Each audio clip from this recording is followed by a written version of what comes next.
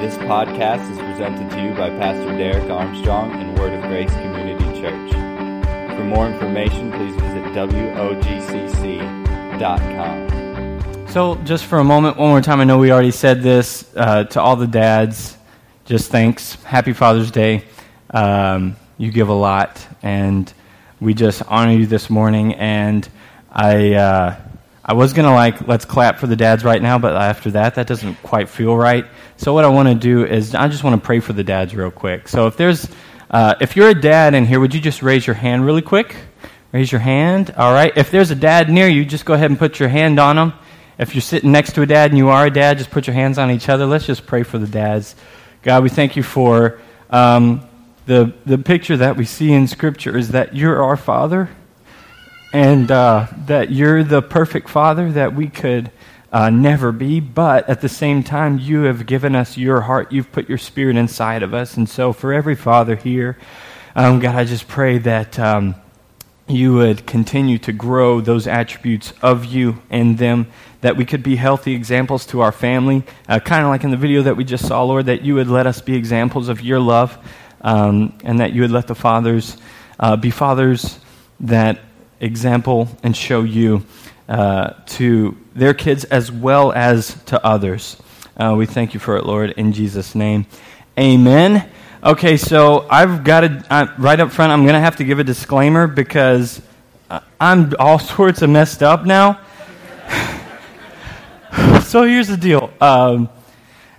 It's Father's Day, and it's pretty cool to be able to be up here today because most of you probably know, but some of you don't know maybe yet that I'm not too long ago found out I'm going to be a dad for the first time.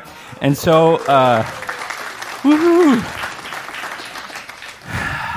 And it's amazing to me how much changes in you the instant you find that out. So, was it a few months ago? Today, my wife is 16 weeks pregnant, and in that, the day that she told me, it was a Wednesday night, so I'd been up here with the teenagers. We had 180 that Wednesday night, and Wednesday is my longest day of the week. I come up here at 8:30, and I leave here at like 9 p.m., and so I'm here all day. It's the long day, but it's a great day. I love it. By the end of the day, when I get home, I'm zapped, and so I got home that Wednesday night, and I walk in the house, and my Great Dane, Penelope, she's greeting me, and I'm petting her, and down the hall, I hear my wife say, "Hey, sweetie," and I'm like, "Yeah," and she says, "I made something sweet for you," and I was like, "Nice." My immediate thought is brownies, because she knows I love brownies, and she's made brownies for me from time to time, because she's an awesome wife, and so I'm thinking brownies, and she's like, "Yeah, they're in I made something sweet for you in the oven," and so I'm like, "Awesome." So I go in the kitchen, and I open the oven, and there's a bun sitting there. And so I see it. Thick skull exhaustion is what I blame. But I see the bun, and I'm like, I'll be honest, for a fraction of a second I was disappointed. Because in my heart I saw brownies. But there's the bun there, and so I'm thinking, bun? And so then I'm like, okay, she must have got on Pinterest and found out some way to make a sweet dessert out of a bun somehow or something. So I pick it up, I grab it out of the oven, I open the hamburger bun, and I am just puzzled, not putting two and two together. And as I look back at this, I'm just like, how dumb did I not realize what was going on? I'm holding this bun in my hands. I look down the hall where I heard her, and I said, "A bun?" And in classic no-duh fashion, she peeks her head around the corner like, and then I go, and then the waterworks cues, and we hugged and all that kind of stuff. And like I said, I can't even explain, and all you dads I'm sure know, as well as moms too, that moment that you learn you're going to be a dad, how much the world changes that moment. I don't know how we're going to get through this sermon. So that moment, everything changed. I'm sitting here thinking, so many thoughts running through my brain, like, oh yay, and oh no, and like, like sitting there thinking, okay, I can't just recklessly spend money on golf anymore. Like, I've got to really budget and plan that stuff out. And I can't just, like, my perspective on so many things just, boom, changed. And that's what happens when the Father's heart comes into you. And it's so funny because at that moment, she was just like, 5 weeks pregnant, I think. And it's like, the baby's like this big at that point. But it's just been so amazing over the last so many, 9 weeks or so, how much I've started to learn more about the heart of God. Because I'm becoming a father, and God is our Father, and I'm just like, I don't even know this little girl yet. But I'm like, I don't know how I'm ever going to tell her no. I'm like, I don't know how I'm like ever going to let a boy say hi to her without going to jail from like beating him to a pulp. It's like, gosh, I'm going to be the father in bars or something. No, I'm just like, oh man, I messed up. Because when I found out it was a girl too, it was a different thing. Like at one point you're sitting there, boy, girl, and when it's a boy, it's like, all right, I'm going to teach him how to hunt and fish and how to treat ladies and everything like that. When it's a girl, they told us, it's a girl, and I'm like, oh snap, I don't know how to do girl. Help, God. But we're beyond excited, beyond blessed today. It's funny. It's changed my heart in so many ways, but it's also changed my perspective of other people's kids, of others. So the title of my message, if you're taking notes today, is called Some People's Kids. Now, some of you have heard that phrase before and maybe even uttered that phrase before, like you've been in Walmart and you see the other person's kids and they're acting a certain way and you just look at your spouse and you're like, some people's kids, let me tell you. But when the Father's heart comes into you, it ought to change the way you see other people's kids. And I can give an example here. This last year, I drove school bus for the city of Kiel. That's where Katie and I live. And through the beginning of the school year, for a while, you're driving school bus, and you got to have a special grace for that. And there's kids on the bus that it's like their goal when they wake up in the morning is, I'm going to try to drive my bus driver insane. And so, pray for bus drivers. But there was this one kid in particular that was like his agenda when he got on the bus in the morning. Like he steps up on the bus, makes eye contact with me, and I can see in his eyes, he's like, I'm going to give you mess today. Like, you're not going to enjoy this. And so I had some fun interactions with him, disciplining him. And it's so funny because for a while, my goal for him was like, sit down, be quiet, behave, and let me get you to school. Then I found out I was going to be a father. And it was so funny how my perspective and interactions with those kids began to change. This one kid that was that kid, towards the end of the school year, after I'd found out that I was going to be a dad, I started to think, like, what's his home situation? What is his relationship with his parents like? What is he going through that might be causing him to act this way?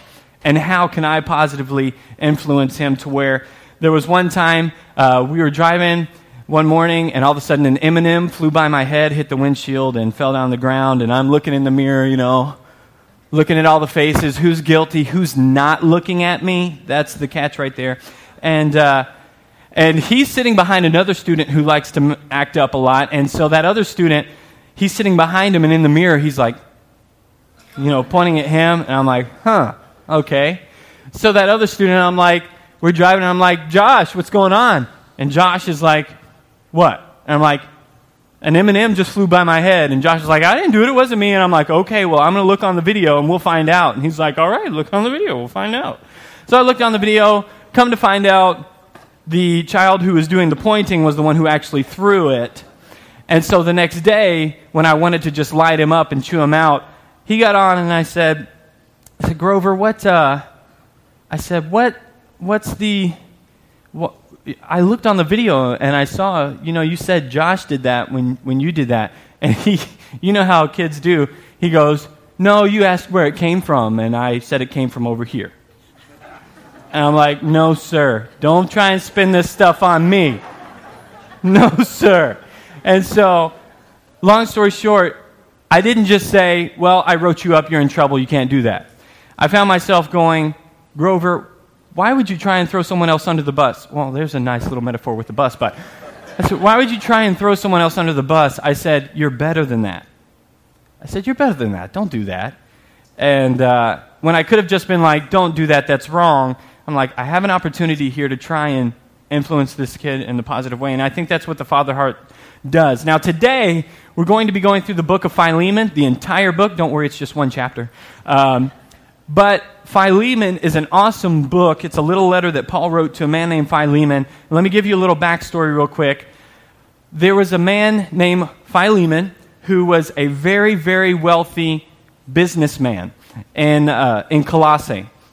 And this man, Paul, had ministered to him, shared the gospel to him, and he had become a Christian. And he had a very large estate. He was a very wealthy man. He had a huge house, and what he would do was he would welcome the Christians in the community into his house, and that's where they would have church.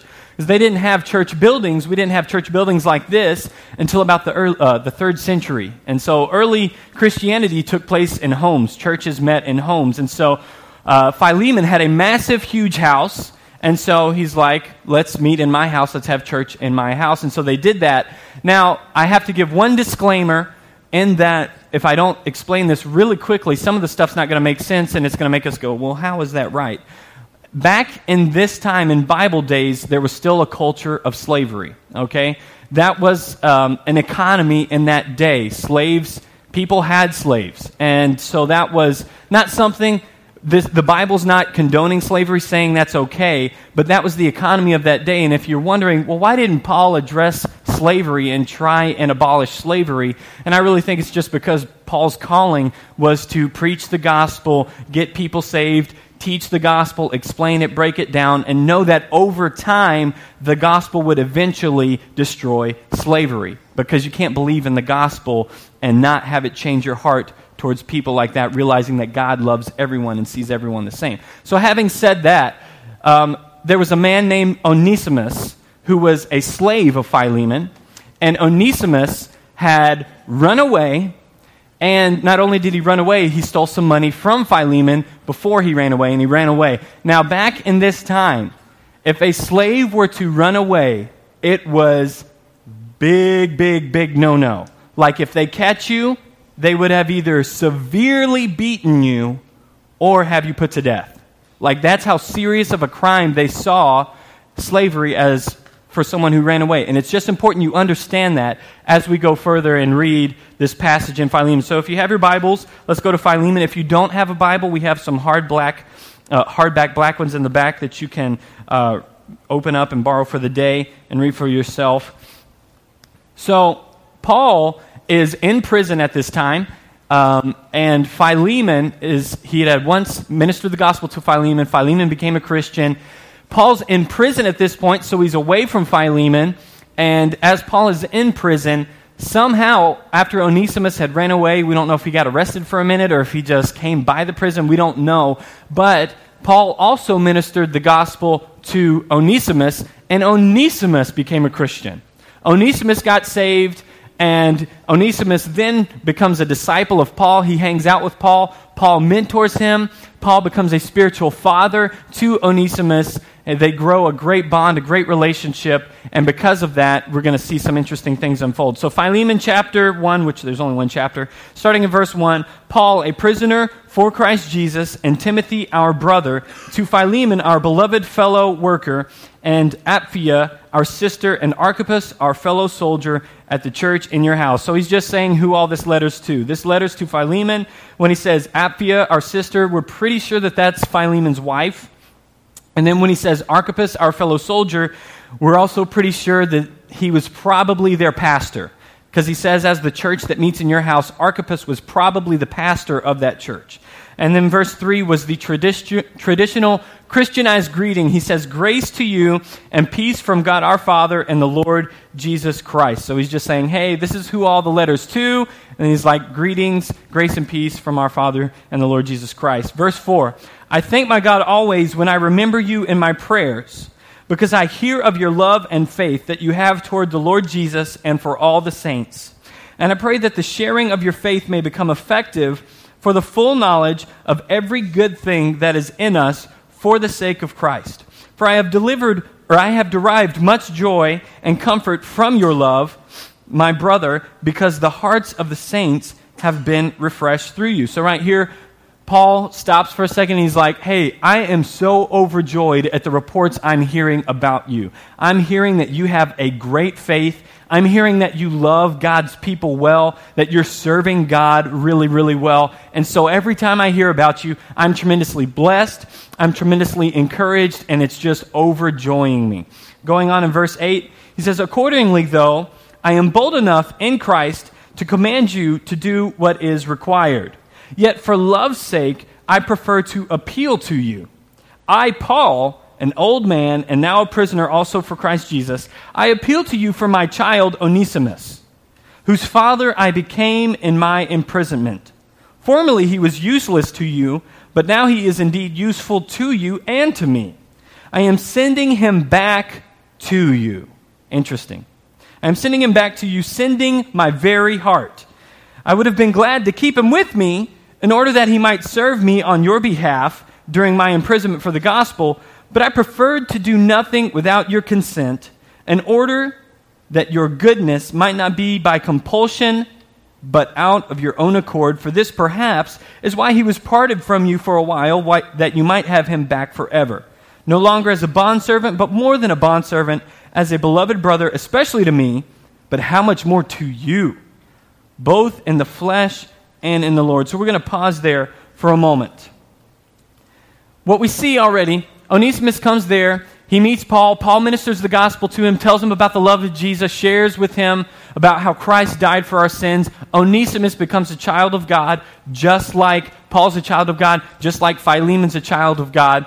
And so this runaway slave who by law could be beaten severely, could be punished to death, Paul is saying, this guy, I have now become his spiritual father. He's my child in the faith. And notice what's the first thing that he says? I'm going to send him back to you, but here's the thing. He says, I could demand this of you. Since the authority that God's given me as an apostle, I could just say, hey, Philemon, take Onesimus back and treat him well. I command this from God as an apostle of God. He has the right to command that, but he doesn't. In the book of Philemon, we see some very strong, dominant principles in the gospel.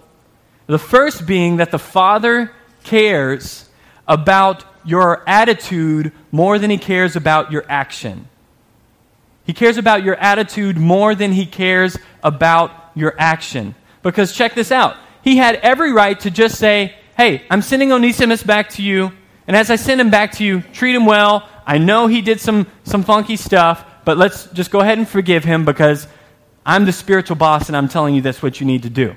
Now, he could have done that, and he could have got desired result from Philemon. Philemon would have accepted him back if he was a genuine Christian and accepted Paul's authority as an apostle. He would have accepted Onesimus back, and he would have treated him well. But what would have his heart been like? He would have been sitting there going, lousy, no good, 2-bit, da-da-da-da-da-da-da. Dude ran away. Okay, Paul says I got to take him back. I guess I will. All right, so go and take care of this and go and do that. Yeah, and then get out of my sight. Leave me alone. Paul wasn't interested in that scenario. Paul didn't just want him to do what he wanted him to do. He wanted to take a moment to teach why he wanted him to receive him that way. And this is interesting for us fathers because it's kind of the difference between, hey, go clean your room. Why? Because I said so. And the go clean your room. Why? Because it's important to have discipline and order and keep our house clean. It's the difference in the because I said so and the actually giving a reason why. It's the difference in giving a man a fish and teaching a man to fish. Paul wasn't just trying to get one desired result from Philemon. He was trying to teach Philemon how to think as a child of God. He was trying to tell him, listen, I could just tell you what to do, but I'm not interested in just telling you what to do. I want you to want to do it. And so because of that, I'm going to talk a little bit more and explain some things here to you. And the principle here is that God cares more about your attitude and what you're doing. He cares more about that than just what you're doing. This goes into your giving. God doesn't care just that you give. God doesn't have some slate where he's like, all right, how much did you give this week? You gave enough. All right. It's not about how much as God's going, all right, what's your heart right now while you're giving? Are you giving because you feel obligated or anything like that? Or why are you volunteering? Are you volunteering and serving in the church because you felt guilty when Pastor Derek last time talked about volunteering? Because if so, that's not the right thing. You should volunteer out of a joyful heart, out of what God has given you and what God has done for you. The genuine response is to give and to serve. So the principle here is that we see throughout the Bible, God doesn't just look at what you're doing. And this is a challenge because it's really easy to do the right thing with the wrong heart. It's really easy to go ahead and put on the face and do the right thing, but the Father sees your heart while you're doing it. And so it's more important that you guard your heart, contend to put your heart in the right place more than you contend to do the right thing. Having said that, what we see continuing on in this passage is that God does care that you do the right thing. God cares that you do the right thing. Because what did we just see right here? We see there's the slave Onesimus who ran away, stole money. He wronged Philemon. He gets to Paul. Paul preaches the gospel to him. He becomes a Christian. And because of that, Paul goes, okay, I've trained you. I've discipled you. I've taught you the gospel. Now, we got to make this thing right. He says, I'm going to send you back to Philemon. Can you imagine what goes through Onesimus' head at that time? When Paul says, I'm going to send you back to Philemon, Onesimus is sitting here thinking, he's going to beat me. They're going to beat me. They might put me to death because I committed a severe crime against them. But Paul saw Onesimus as a child, as his spiritual child. He had the Father's heart for Onesimus. And he's like, listen, I'm going to send you back, but I'm not going to send you back empty-handed. I'm going to send you back with a letter to Philemon. And I'm going to remind him of a few things. I'm going to tell him, one, how much I love you. I'm going to tell him how you've become a child of God, which makes you spiritual brothers. I'm going to tell him a few things, and I'm going to make sure that we take care of you. Let's keep on reading. We stopped at verse 16, so verse 17. So if you consider me your partner, receive him as you would receive me. If he has wronged you at all or owes you anything, charge that to my account. And right here he says, I, Paul, write this with my own hand. And so sometimes when you see that in Scripture, when they say, I write this with my own hand, you'll see Paul do that sometimes.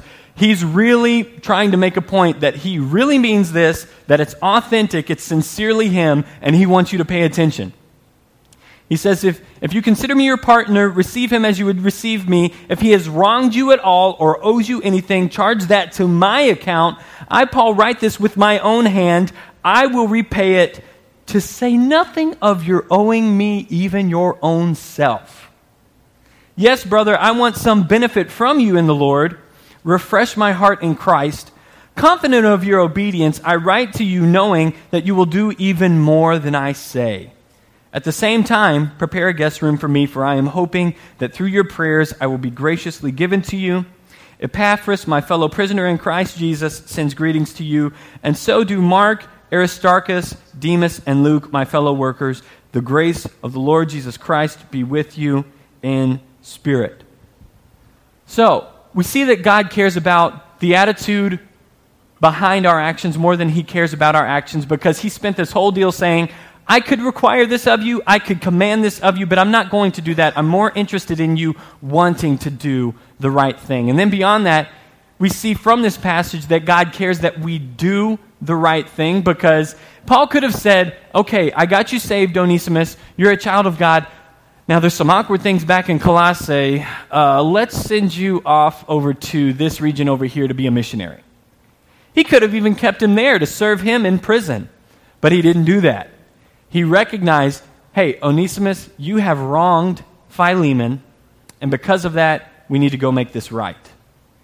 Since you're brothers in Christ, we need to make this right. And what we see from the Father's heart is that, yes, he does care about doing the right thing, but ultimately, here's one of the most dominant, huge principles that we see in Scripture is that God cares about forgiveness and reconciliation.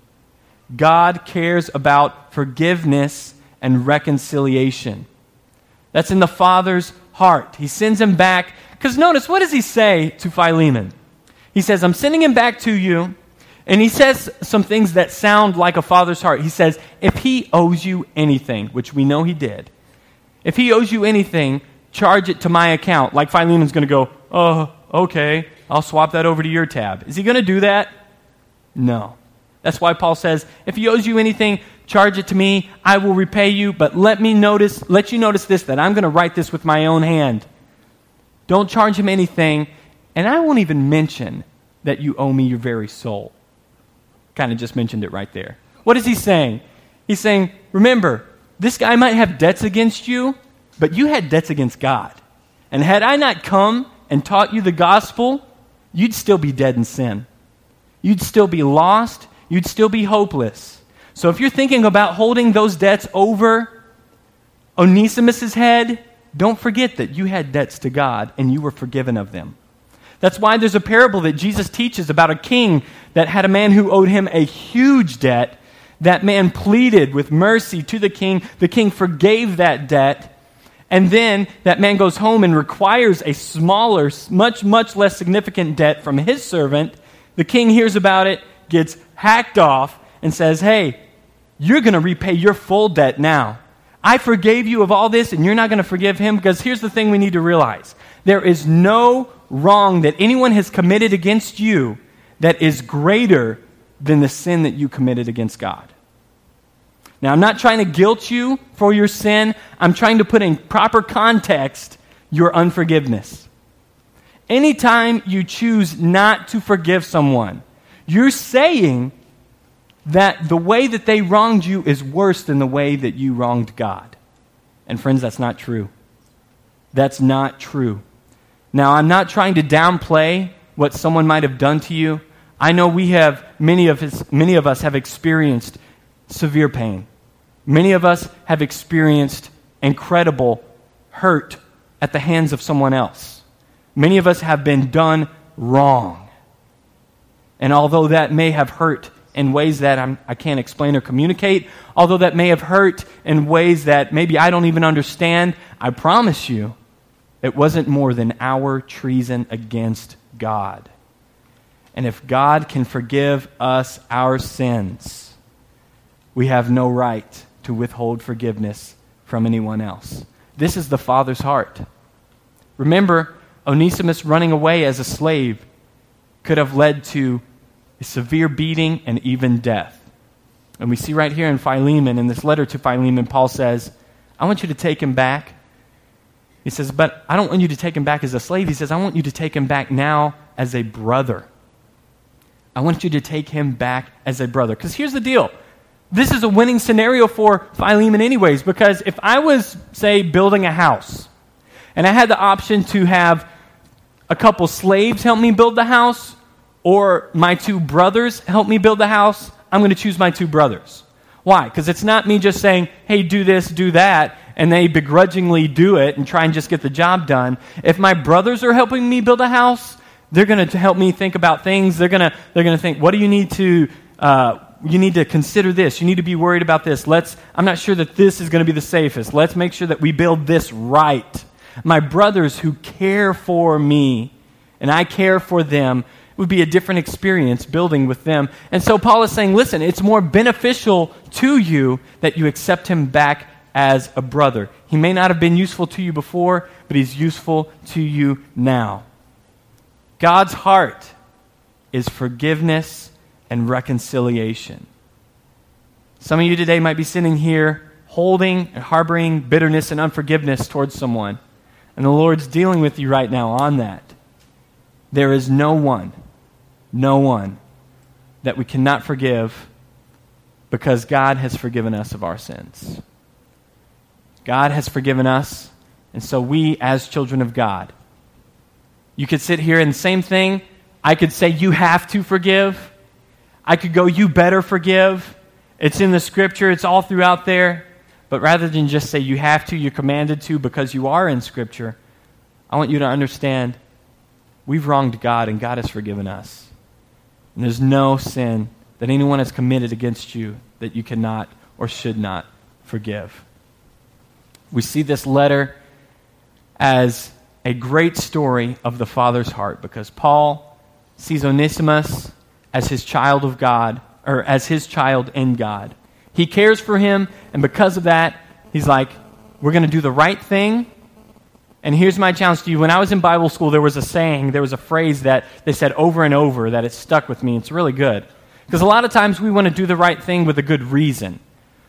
But what they drilled into me at Bible school was, do the right thing when it's right, or do what's right when it's right, just because it's right.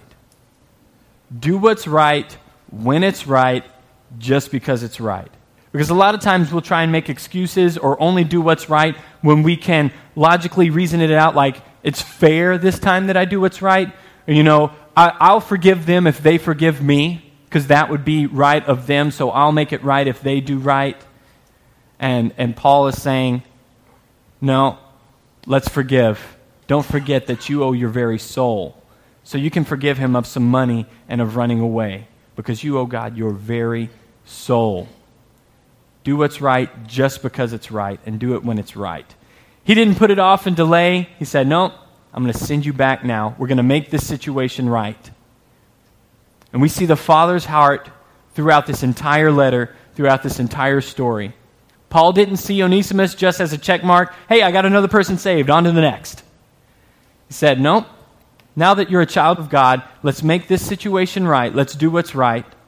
Let's cause forgiveness and reconciliation to take place. And in the process, I'm not going to just require this of Philemon. I'm going to ask it of him because I want his heart to be in it as well. How many of you parents know there's a difference when you ask your child to do something and like ask your child to clean the room and I was like, fine. Slam the door, throw stuff here and all that kind of stuff. I did it. There's a difference in that and when they obey with a good attitude, right? That's what God wants from us. Think about how much that irks you. Now, I'm not trying to, on Father's Day, make you go, oh, kids. But think about that, how that makes you feel as a parent. And God, as our Father, our perfect Father, when our attitude is wrong in doing the right thing, the Father's heart is sitting there going, I don't want you just to clean your room. I want the right attitude when you do what I ask you to do. That is the Father's heart. And I used to sometimes think, God, why did you give us the Father as the example of your relationship with us? Because many people had bad fathers. And even on Father's Day, as we think about this and as we talk about this, many of you had bad fathers. I had a great father. My dad was awesome. I love my dad so much, and he was a great father. And although he was a great father, there were times, sure, because he was a human, that he failed me, just like I'm a human, and I've probably failed some of you in this room. We've all failed each other because we're humans. And I would think, God, really, it was easy for me to understand because I have a good father. When I look at my dad's relationship to me and go, okay, I get that, how God, you're a father, that you love for me, you care for me, you provide for me, you protect me, you want what's best for me. But then I met people and I know people that had bad fathers, absentee fathers, abusive fathers, just careless fathers, fathers that prioritized work above their families. And so it's like, God, why would you choose to do father? But the truth is that any relationship that God uses as a picture of himself in the Scripture, he is the perfect version of that. If we are flawed fathers, God is the perfect father. And everything that your dad was not, God is. And if you're wounded from the relationship that you might have had with your dad, God is the perfect father that loves you in a way that no one else ever could. We're the bride of Christ, and it makes you think, well, some people have messed up marriages. Why would you say that? Because God is the perfect bridegroom. Jesus is the perfect example of that. And so if you've wrestled with your relationship with God because you see that He's the Father in Scripture, don't compare God as Father to your flawed father, because He's the perfect Father. And Scripture tells us we know how much God loves us because He showed us by giving His Son Jesus on the cross. And as myself, I'm becoming a father. I'm learning more about how much God loves me because I cannot wait to see that little girl in December and meet her. And but already just how much I love her now, it's making me realize how much more God loves me than I even understood. That's how much God loves you, more than you could understand. And all these things that we've talked about today, that God cares about our attitude more than He cares about our action, and that God cares that we do the right thing, and that God cares about reconciliation and forgiveness, those things are not because those are just the rules that He wants to set up. It's because He cares about us, and He loves us, and He wants what's best for us. Not just because He's like, hey, where's some good rules I can give the humans? He's like, those are my kids, and I love them, and I want what's best for them, and so because of that, I'm going to require of them what's going to be for their good. Forgiveness and reconciliation is for your good. Doing the right thing is for your good. Imagine Onesimus comes back home. They reconcile. The guilt, the shame. You know when you've wronged someone or you're in a weird relationship with someone and you see him, you're like, hey, and you try and like dodge him? Onesimus feels that way. Imagine that moment when he finally makes it right. And he can see Onesimus, or he can see Philemon, and he can hug him. Imagine the freedom of that forgiveness and of that reconciliation. That's what God does for us. That's what Jesus did for us on the cross. That our sin and our shame that was offensive to Him, He has forgiven us. And now we can run to our Father God going, you love me. Wow. And we love because He first loved us. Let's pray. Thank you for listening. For more information, please visit WOGCC.com.